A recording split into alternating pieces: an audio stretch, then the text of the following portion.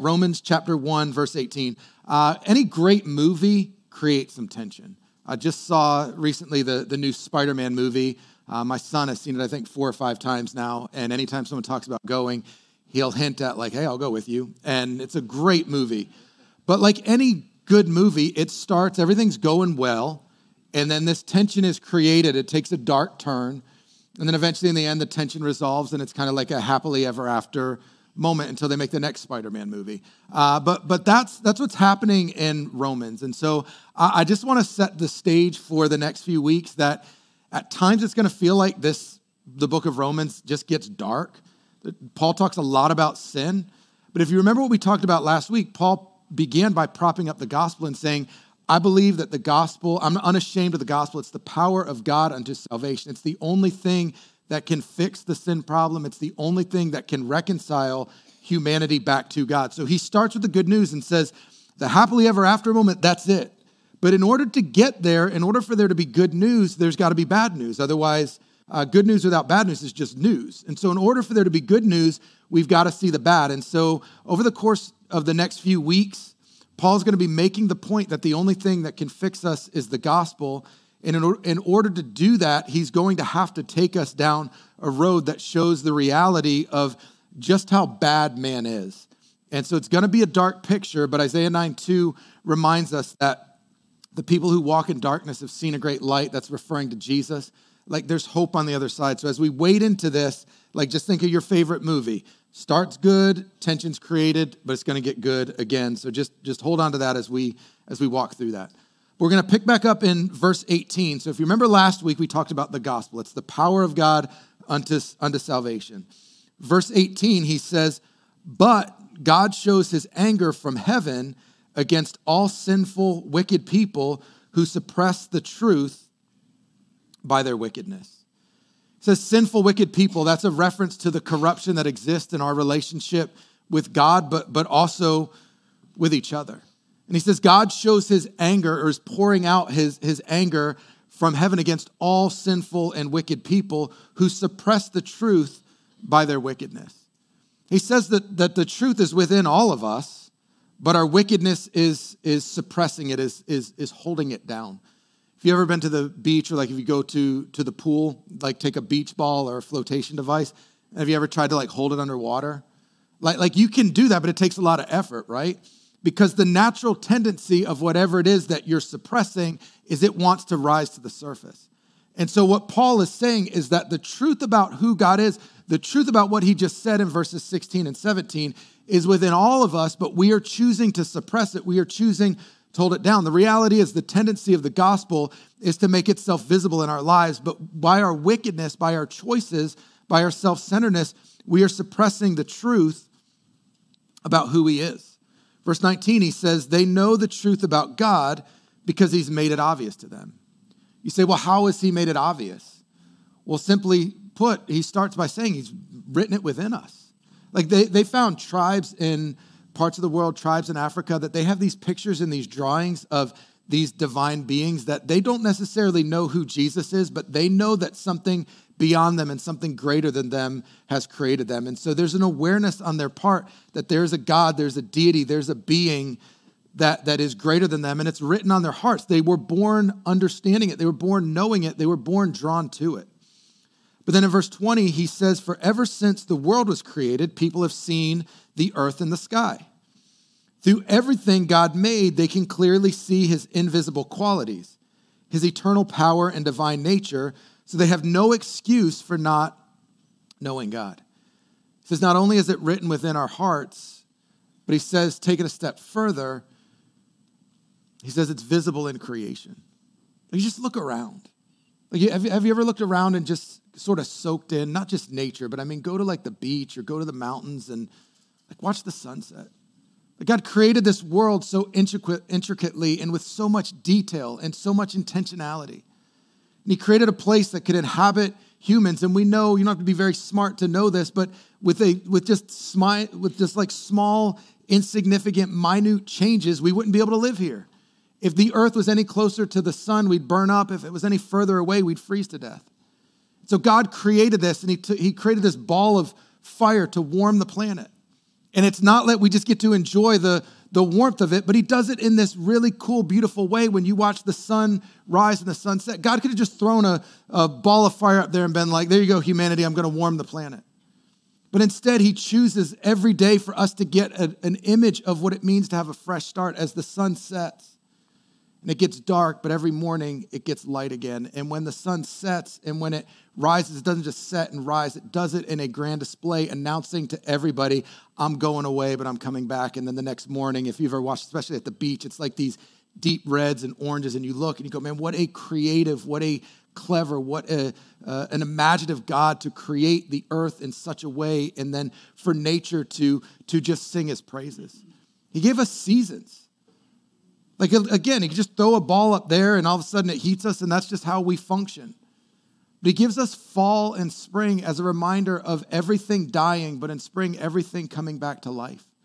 Like right now, we're living in the throes of everything being dead, but in a month, it's all coming back to life, and we look forward to that. And it's a reminder, it's a picture of sin is destroying everything, and the gospel is changing everything. Even in creation, God paints this picture to show us this.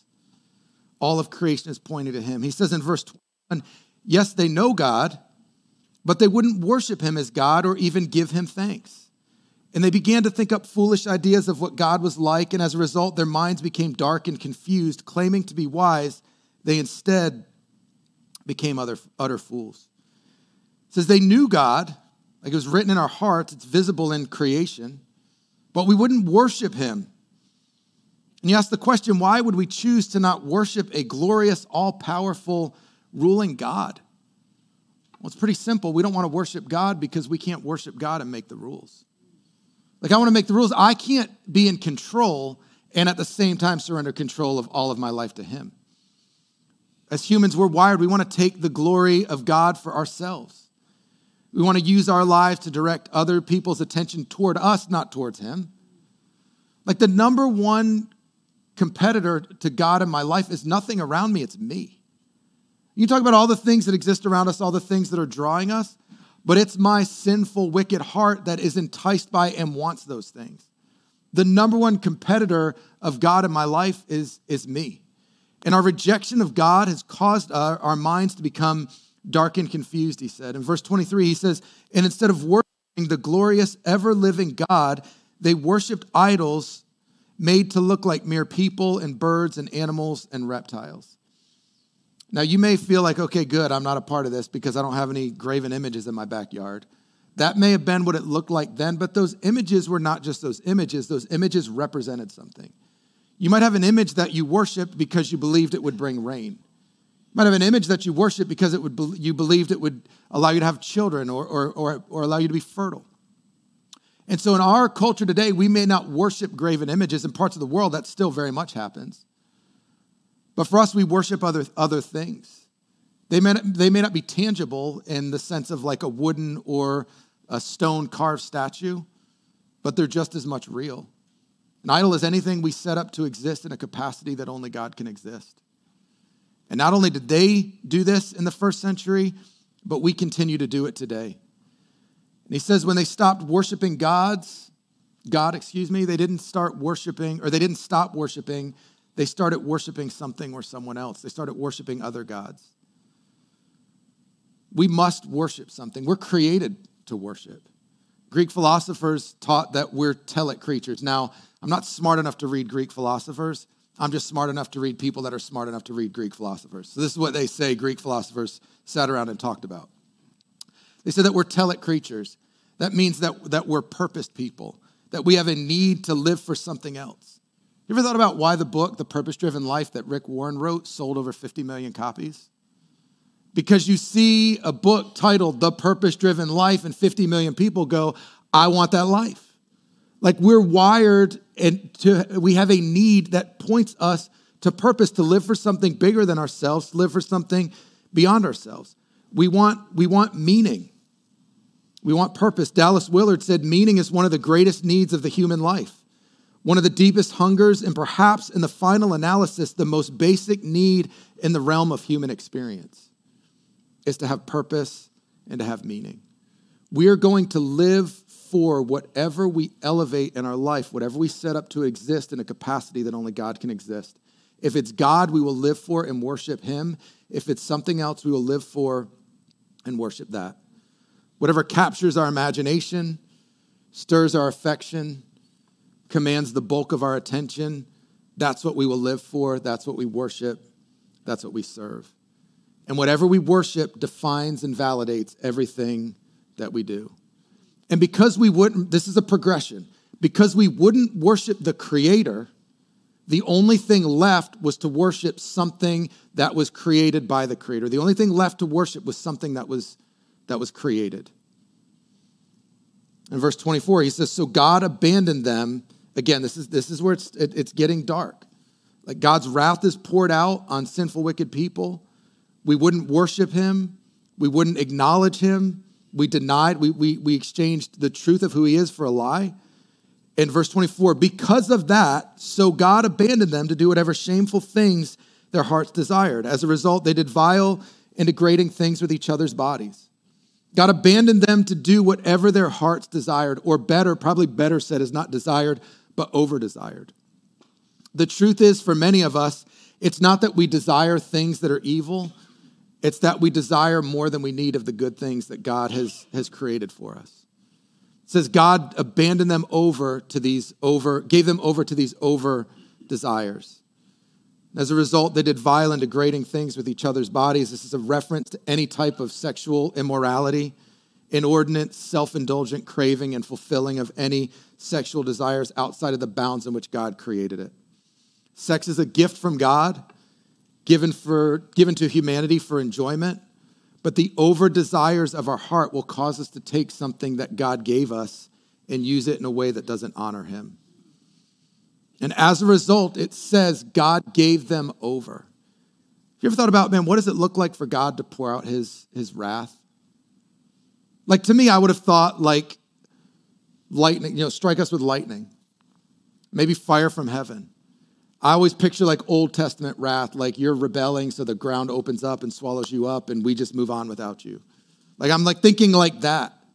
What it says here, because this is a connected thought, it says that God's anger from heaven is shown towards us in abandoning us to do whatever our hearts desire, those over desires.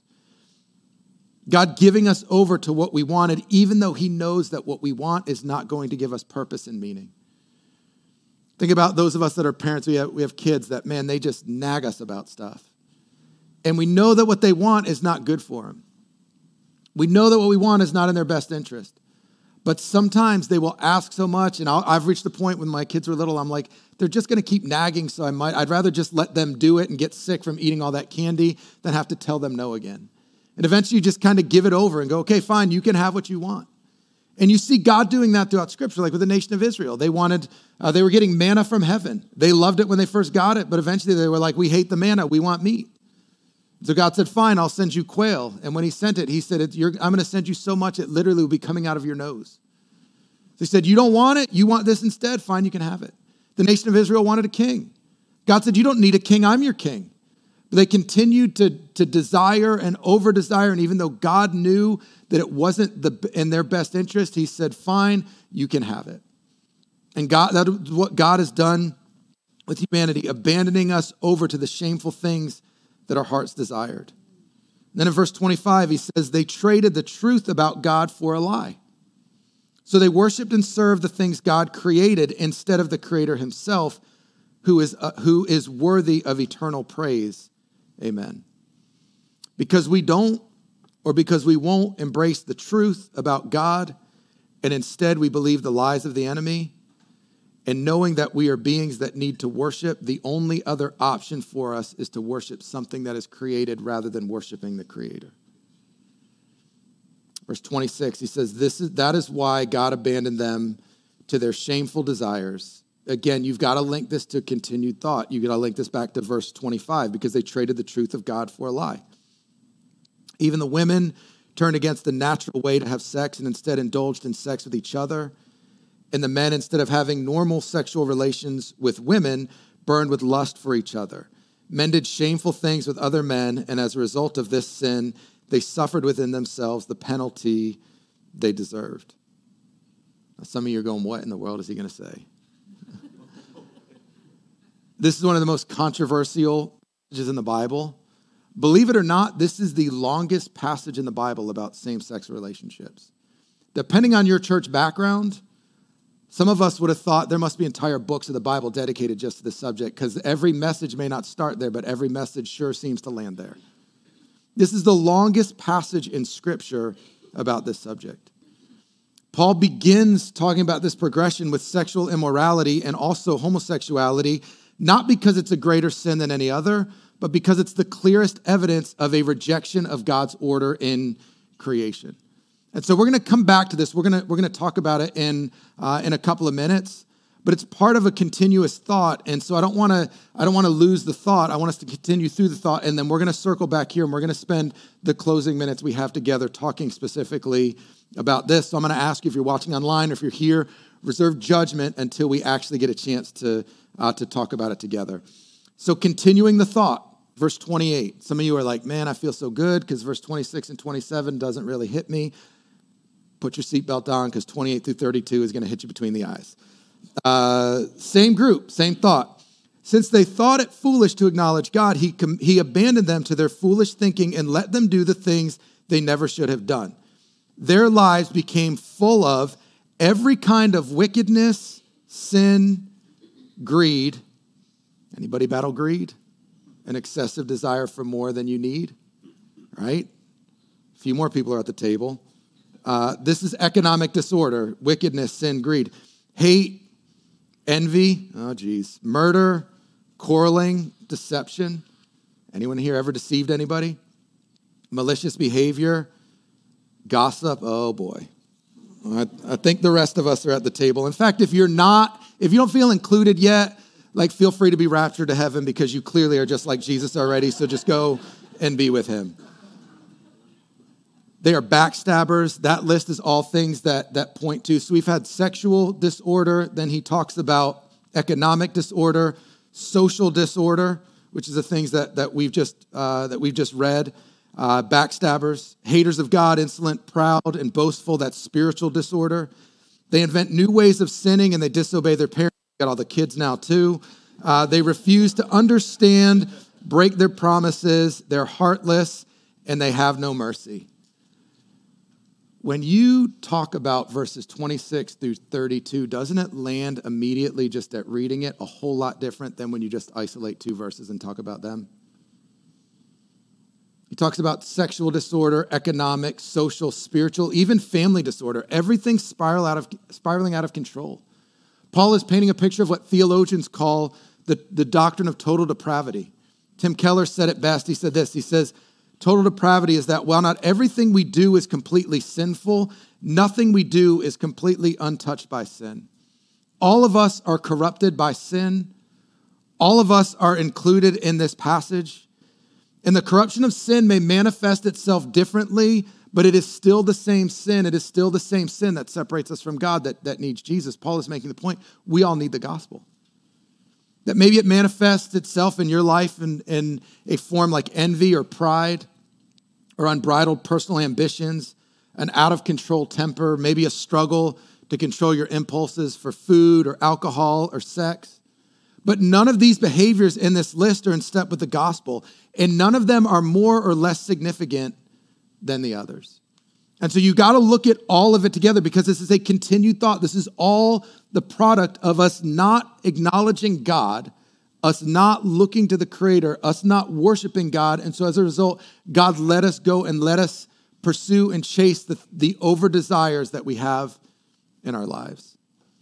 And now I want to come back to verses 26 and 27 because I think it's an important conversation for us. And I want to say a couple things up front. Number one, is this: the church has done a historically horrible job of teaching this passage. And number two, I think we've done an even worse job of loving and caring for people who find themselves struggling here. So I think we've done a bad job, and I'll give you a few reasons why. Number one, because we've isolated this passage to fit our own personal narrative. We build our belief on two verses and conveniently leave out the rest of the passage. Again, it lands differently when you read it all together. Number two, I think we lack grace and understanding. An adult or student can come to a leader, maybe in your community group or like one of our student leaders. And in many faith communities around the country, around the world, an adult or student can come and express a struggle with lust, express a struggle with maybe an alcohol addiction, an anger problem. They can come and express a struggle with any number of issues, unbelief. And we tell them we love you, and we're going to walk beside you, and we're going to pray with you. And we're not going to leave. We're going to be with you. We're going to really help you kind of navigate through this season of unbelief, and we're going to experience the victory of the gospel together, and we're going to walk with you. But that same place, let someone come forward and say, I'm struggling with same-sex attraction, or I'm involved in a same-sex relationship. And we tell them to suppress it. You know, we suppress the truth, but we tell them just suppress that behavior. We shun them. We tell them to deny it. We throw a few scripture verses at them and hope they never talk about it again. Like, just sort of pretend it's not an issue. Or just change.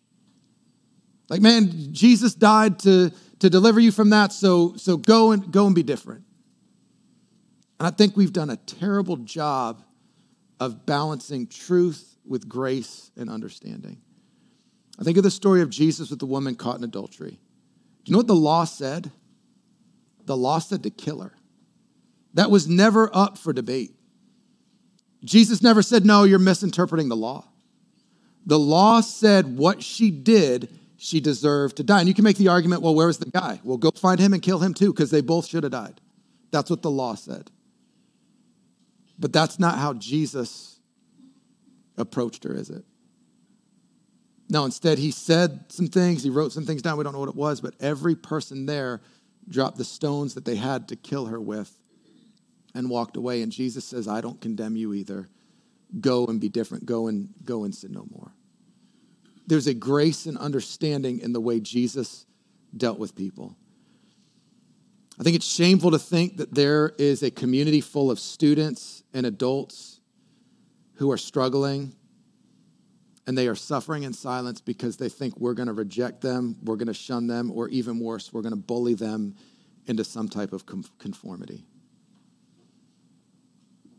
Third thing is, I think we've missed the main point. What's the main point? The main point is the gospel. Like, there's only one conversation I want to have with anybody who's far from God. That Jesus loves you, gave his life, he lived, died, was buried, and rose again to pay for your sins, to reconcile you back to God. That's the only conversation I want to have. And the church has missed the point when the LGBTQ community knows what the church teaches about their lifestyle, but they don't know the truth of the gospel. And let me say something to anyone in here who may be struggling with this subject. Maybe you're watching online. Maybe you have a loved one that is struggling with same-sex attraction or in a relationship. If that's you today, the only thing I care that you hear me say is that Jesus loves you as you are, just as he loves me as I am, and he gave his life to reconcile you back to God. If that's the only thing you hear, that's the only thing that matters. That's the bottom line. That's the main point. But having said that, we believe that Paul's teaching is clear. This is clear that same-sex relationships are a result of the over-desire. That it's all in that progression from verses 18 all the way through verse 32. That it is a settled pattern indicative of a rejection in your life of the lordship of Jesus. It's not in alignment with the gospel, and it's sin. We see it. We can't deny it. I'm not going to try to explain it away. I'm not going to try to tell you that, these cultural things, I'm just not going to do that. I'm going to teach it the way that I teach everything else. And so, yes, we're going to teach truth, but the truth is always going to be balanced with grace, and it's always going to be met with love. Separate verses 26 and 27 from verses 28 through 32. We're going to teach them all together. because it points every one of us in this room, everyone that may be online, it points us all to our need for the gospel. And so here's what I want you to know, and here's what I want you to believe, because here's the tendency. The tendency is to leave here and go, okay, so if you're struggling with that, okay, it just needs to change. That's the goal, but transformation doesn't happen overnight. Conformity does. But I don't ever want you to conform. I want you to be changed by the power of the Holy Spirit, the Spirit of Jesus living in you. And so some things I want you to know and things I want you to believe, because belief shapes behavior. Belief precedes behavior. Number one is that you are dearly loved by God, and you will always be loved, valued, respected, and embraced here at Generation. You'll be treated with the same love and care that everybody else is. I don't have to agree in order to accept you. I don't have to affirm you in order to love you. Number two, you can be gay and be a Christian. Here's a question I get. Can you be gay and be a Christian? I don't know. Can you gossip and be a Christian? I don't know, can you disobey your parents and go to heaven?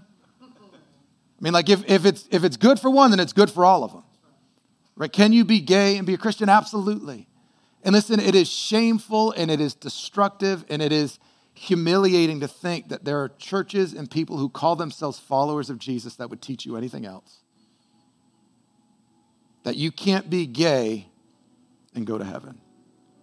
That's a lie straight from the pits of hell. There is nothing in the Bible that would teach that.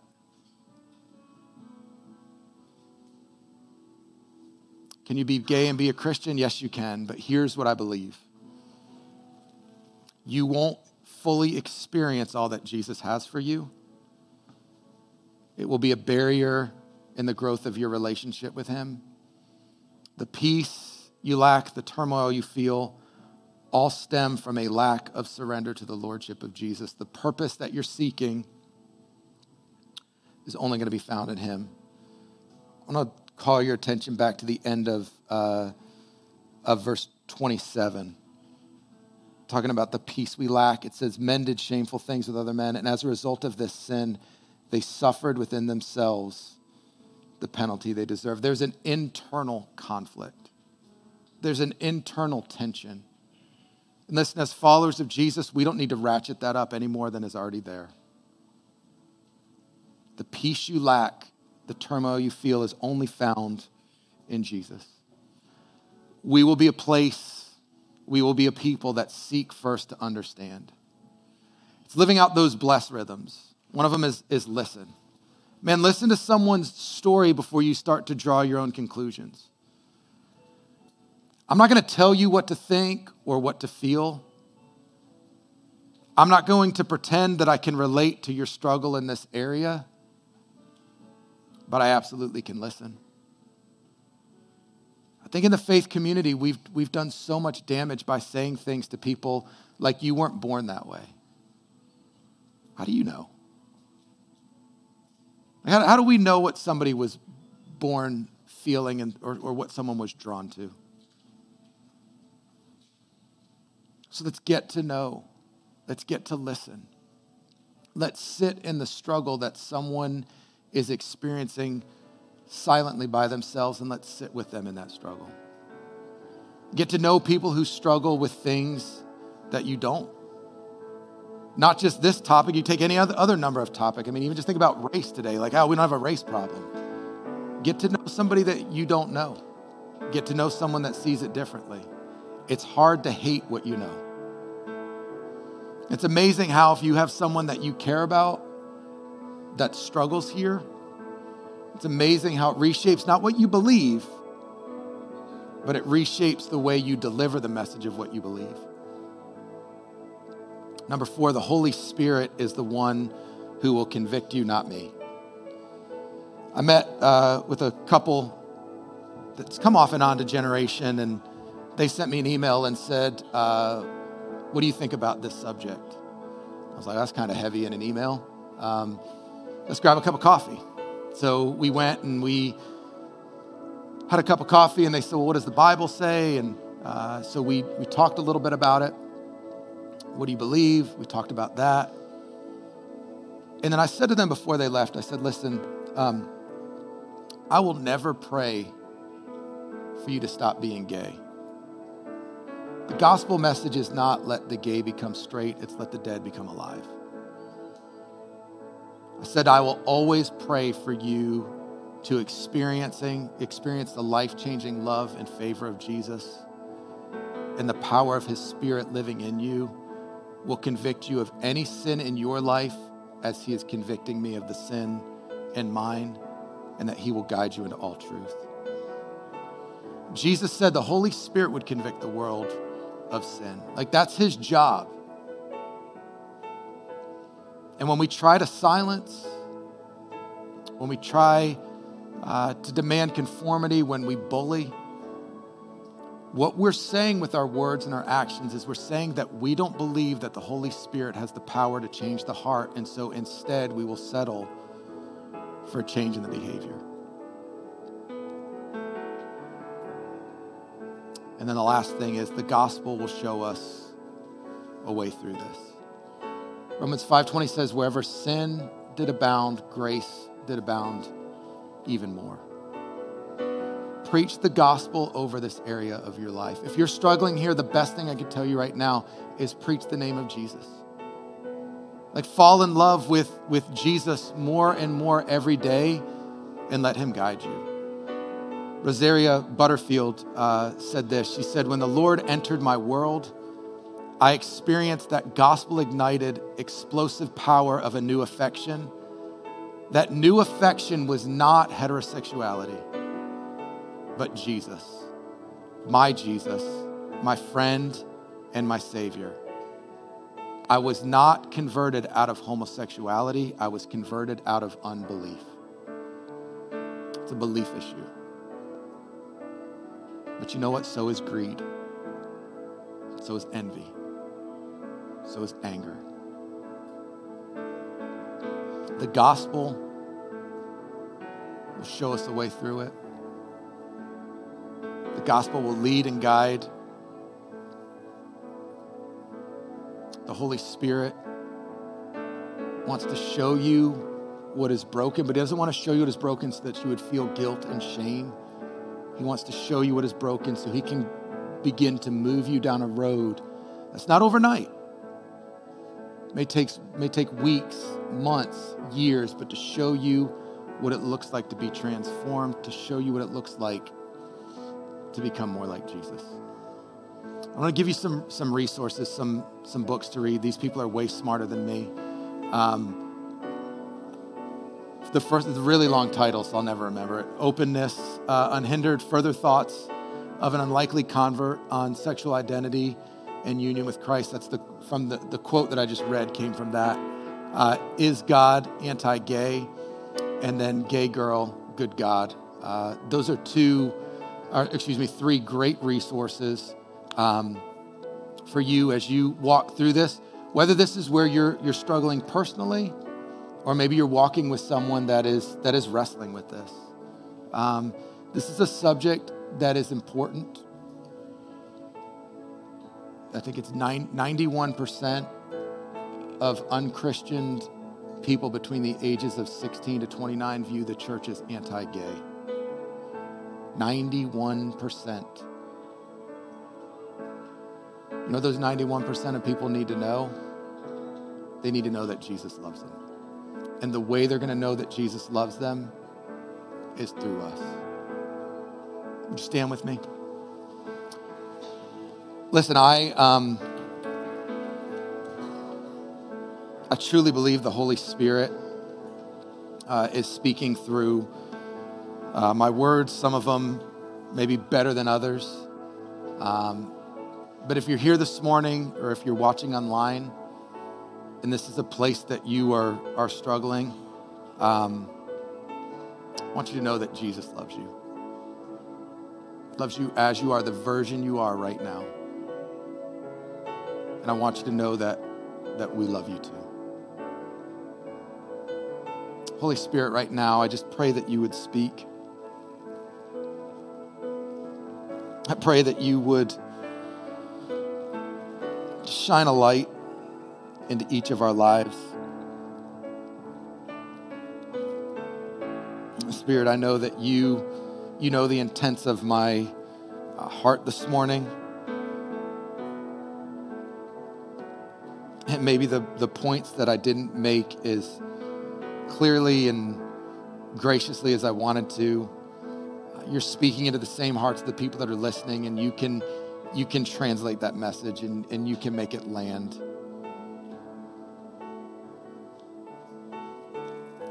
We are all in need of the gospel. I pray, Father, that you would soften the hardened heart, that you would revive the dying heart, and that you would open the closed heart to receive from you, to hear what you want us to hear, and to go and live how you want us to live.